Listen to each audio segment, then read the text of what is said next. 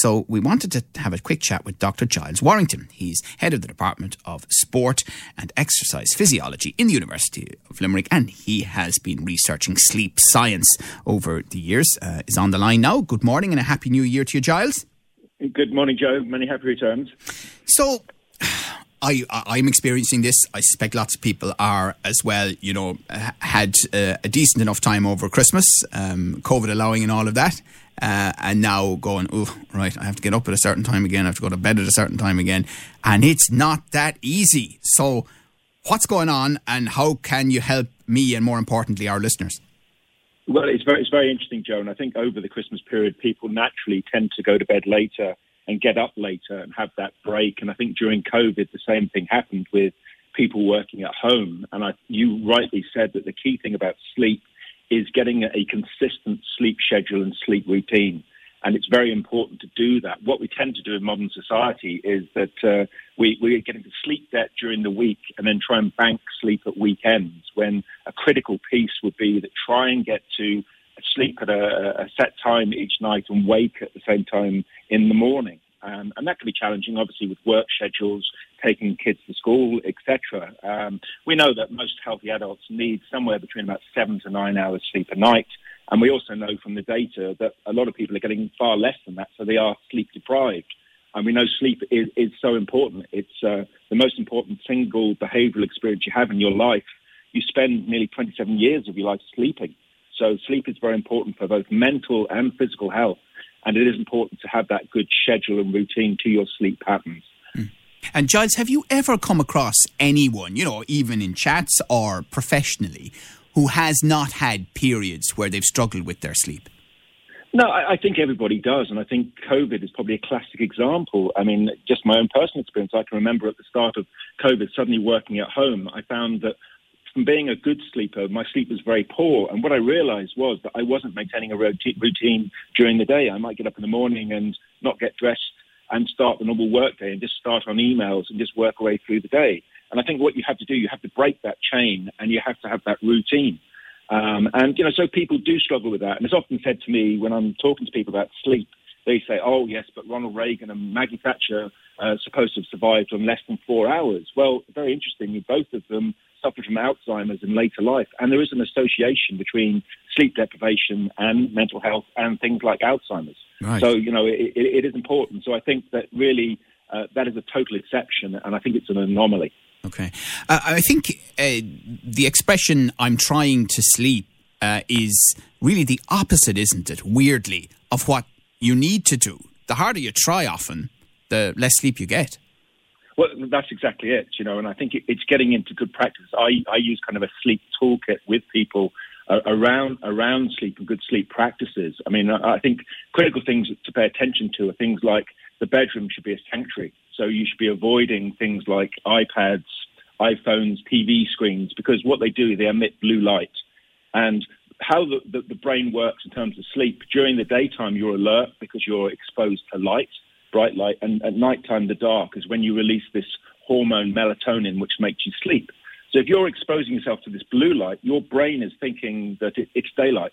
So you're not actually releasing melatonin, which is having a negative effect. So using the bedroom as a sanctuary for sleep is very important. And then simple things like good sleep hygiene. So the room you sleep in should be relatively cool, it should be dark, and it should certainly be quiet as well. Now, obviously, that is a challenge if you have young babies or children. But just simple things to pay attention there will actually help. We also know, just from my own work with exercise and physical activity, that we know that regular exercise actually promotes sleep. The only word of caution I would have there is that you shouldn't really engage in any vigorous activity too close to bedtime, because obviously it stimulates you as well. And I'm interested in that because a lot of people will go to the gym or do their exercise in the evening because they're working and they just don't have the time at another point in the day. So how close are you talking about to sleep time? Yeah, and I think it's particularly the type of exercise. So if you're doing vigorous exercises, what's to be avoided? Certainly probably 2 hours before bedtime. However, I know that some people would perhaps go out for a late night walk just to relax and unwind. And that's certainly perfectly fine. We know that, for example, engagement with the outdoors will actually lower blood pressure and will lower heart rate. Even going outside for 15 minutes can do that.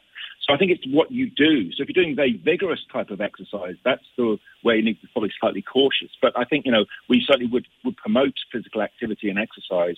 So I think anything of a vigorous nature, certainly 2 to 3 hours before bedtime would be advised as the latest time for that. Right, we're chatting to Dr. Giles Warrington, an expert in this area from the University of Limerick. Now, there is that saying, 2 hours sleep before midnight is worth 4 hours sleep after midnight. Is there any truth to that? Well, funny enough, Joe, there actually is. So when you sleep, there's various phases to your sleep. So when you first fall asleep, you go into what we call light sleep, stage 1, stage 2. And how they measure it is they look at the brain wave, the brain signal. Then you go into your deep sleep.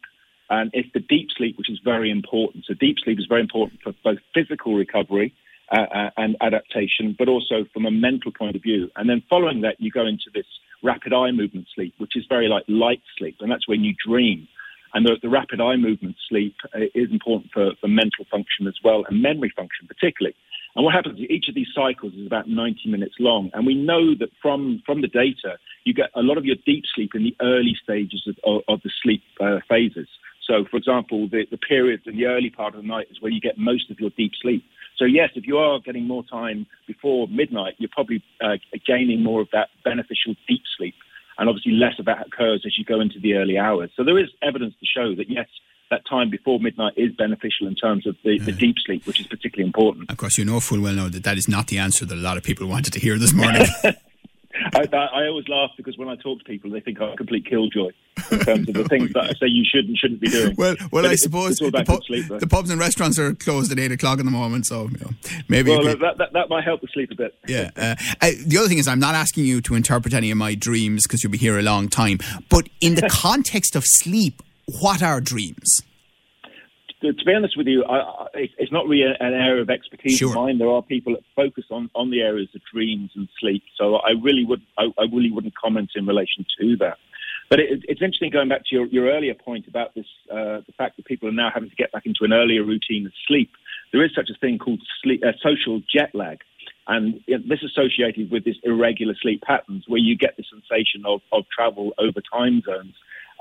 Because your sleep pattern is thrown out when maybe you'd normally be going to bed at 10, 10:30, 11, for example. You might be going late into the night because you're obviously, staying up later over the Christmas period. And you get this symptoms similar to jet lag, that kind of grogginess after a long-haul flight, for example. Okay. The other thing is that I think you have a sleep kit, Giles. What's that? Yeah, it's a sleep toolkit. So some of the things I referred to you in there, it's just some simple, practical tips and tools that you could use to promote sleep. So, for example, we know that certain nutritional practices and habits will promote sleep.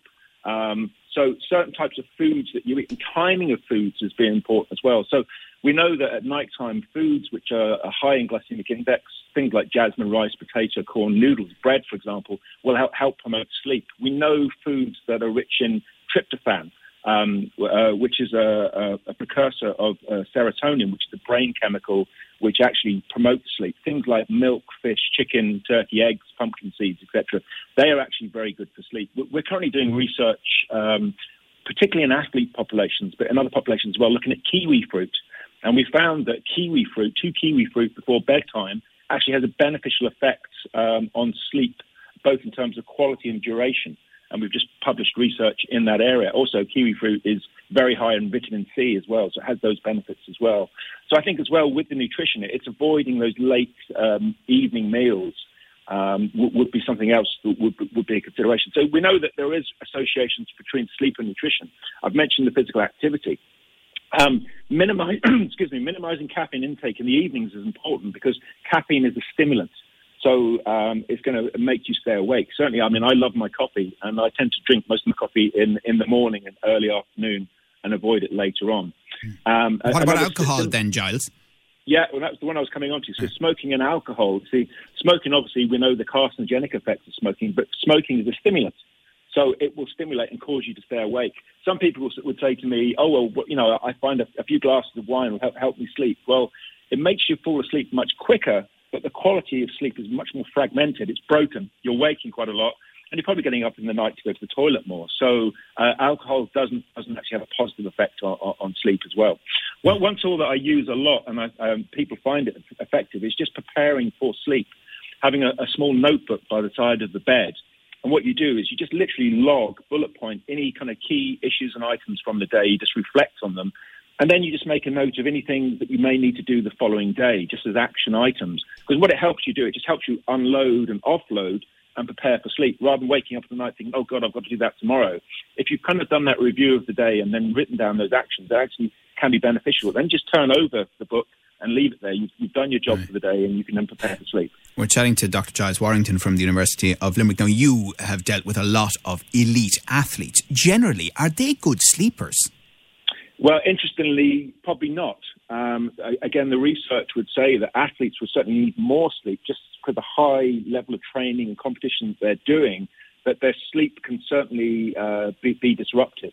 And it's interesting, if you look at teams, for example, team sports, where they may be playing in the evening, matches in the evening, it's not so much the night before a game, which seems to be the challenge, it's the night of the game. So in other words, they play the game in the evening, they're aroused, they're high levels of energy, and then they're trying to unwind and go to sleep. So it's simple things like, doing a short debrief maybe, but perhaps before going to bed, go outside and have a short walk just to recuperate. So that's really interesting, isn't it, Giles? Because obviously when they are playing in season, let's say the Munster rugby team now tomorrow night, then the next day is very important for recovery, isn't it? And then they have to get back into the pattern of... So actually a bad night's sleep after a match can have an effect over the season.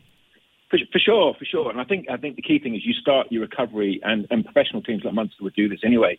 You start your recovery immediately after the game. And, some of that is physical and some of that is mental. But it's very interesting, if you look in the States, for example, a lot of the leading NBA teams, the American football teams, they all employ sleep scientists now because they're constantly travelling between games. And so they need to make sure that, first of all, the players are optimally prepared for the game, but also they're optimally recovering after the game because they may have another game in a very short period of time. So the whole area of sleep and sleep science is really grown in the last decade.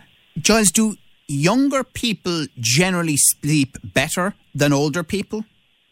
Well, that's a really interesting question, Joe. I mean, if you look at the kind of the data and the recommendations, obviously young babies, hopefully, sleep for a very long period in the day, and that's due to their growth and development and their neural development as well. An interesting thing with teenagers, for example, teenagers seem to want to go to bed late and get up late, and parents think they're being lazy. Well, actually, something very strange happens during maturation and puberty is their body clock shifts by about 2 hours.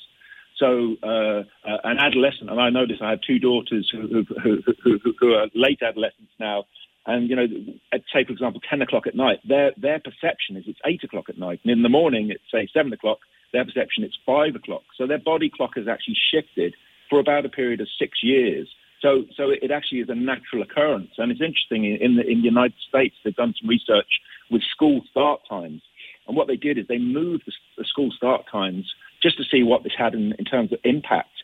And two things happened which were very interesting. They found that the actual academic achievement of the students dramatically improved, and also early morning car fatalities dramatically reduced. Now, I accept that, it's maybe not that practical because parents may have to drop kids to school early and then go to work. But certainly if school is about academic achievement, there's strong evidence to support the case that school should actually start later in the day. And one other question that a listener is asking us on WhatsApp 086-123-95-95, which maybe gets to the heart of this entire chat, and that is, at what point does a lack of sleep move from being irritating but manageable to a real health problem? That's, again, a very good question. I think, in the short term, if you have a 1 or 2 bad nights sleep, that isn't an issue. That is not a concern. I think we all have that and we all experience it. But when you're getting into more prolonged effects, this is where it's certainly having negative impacts, both in terms of your mental and physical health. And there may be underlying conditions for that. So, for some people may be suffering from obstructive sleep apnea, which is affecting your breathing. And they may need to be referred to a clinical specialist who deals with sleep. So in the short term, I certainly wouldn't panic if it's 1 or 2 days. But if it's a prolonged effect, you really need to start to look at it. And things like a sleep toolkit, really going through some of these key areas and just paying attention, say, well, am I doing attention to this? Am I exercising regularly? Do I have a good normal sleep routine? All these factors. And if at the end of that you find that your sleep is still negatively impacted, you maybe need to get specialist advice in relation to that. But what I'd say to people is don't panic. At night time, if you find you're not falling asleep, don't panic. The worst thing to do is lie in bed, tossing and turning, saying, I can't sleep. The best thing you could probably do after about 20 minutes is get up out of bed, either stay in the room if you're sleeping on your own, or if with a partner, you go into another room in a dimly lit area. Get involved in activities which would be sleep promoting. For example, reading a paper book, not a Kindle, or just activities like that for 20 minutes or so, and then get back into bed and just to see if that helps. The worst thing to do is probably just to toss and turn and just keep saying to yourself, I can't sleep. Right. So anything that would help promote sleep would be encouraged. Right. And then, of course, there are all sorts of things we won't get into today, like sleep apnea and other things that are specific factors. But finally, on average, then 6 to 8 hours a night for most people is about right. So it's probably 7 to 9, Joe. 7 to 9. The recommended. Okay. 7 to 9. However, from some of the data, particularly from the States, and it would be similar to here, the average is somewhere around 6.8. So on average, a lot of people are actually slightly sleep deprived. So it is highly individual, and there is evidence to suggest that if you sleep too much, that can't be a positive thing either. But the sweet spot seems to be for adults, healthy adults, somewhere between 7 and 9 hours sleep a night. Okay. Fascinating stuff. Well, listen, thank you very much for kicking that off in the new year, and hopefully now as people are getting back into the routine, certainly from Monday in a significant way, this might help them. We do appreciate your time this morning. Dr. Giles Warrington, Head of the Department of Sport and Exercise Physiology at the University of Limerick, and he has done research, of course, into sleep and its science.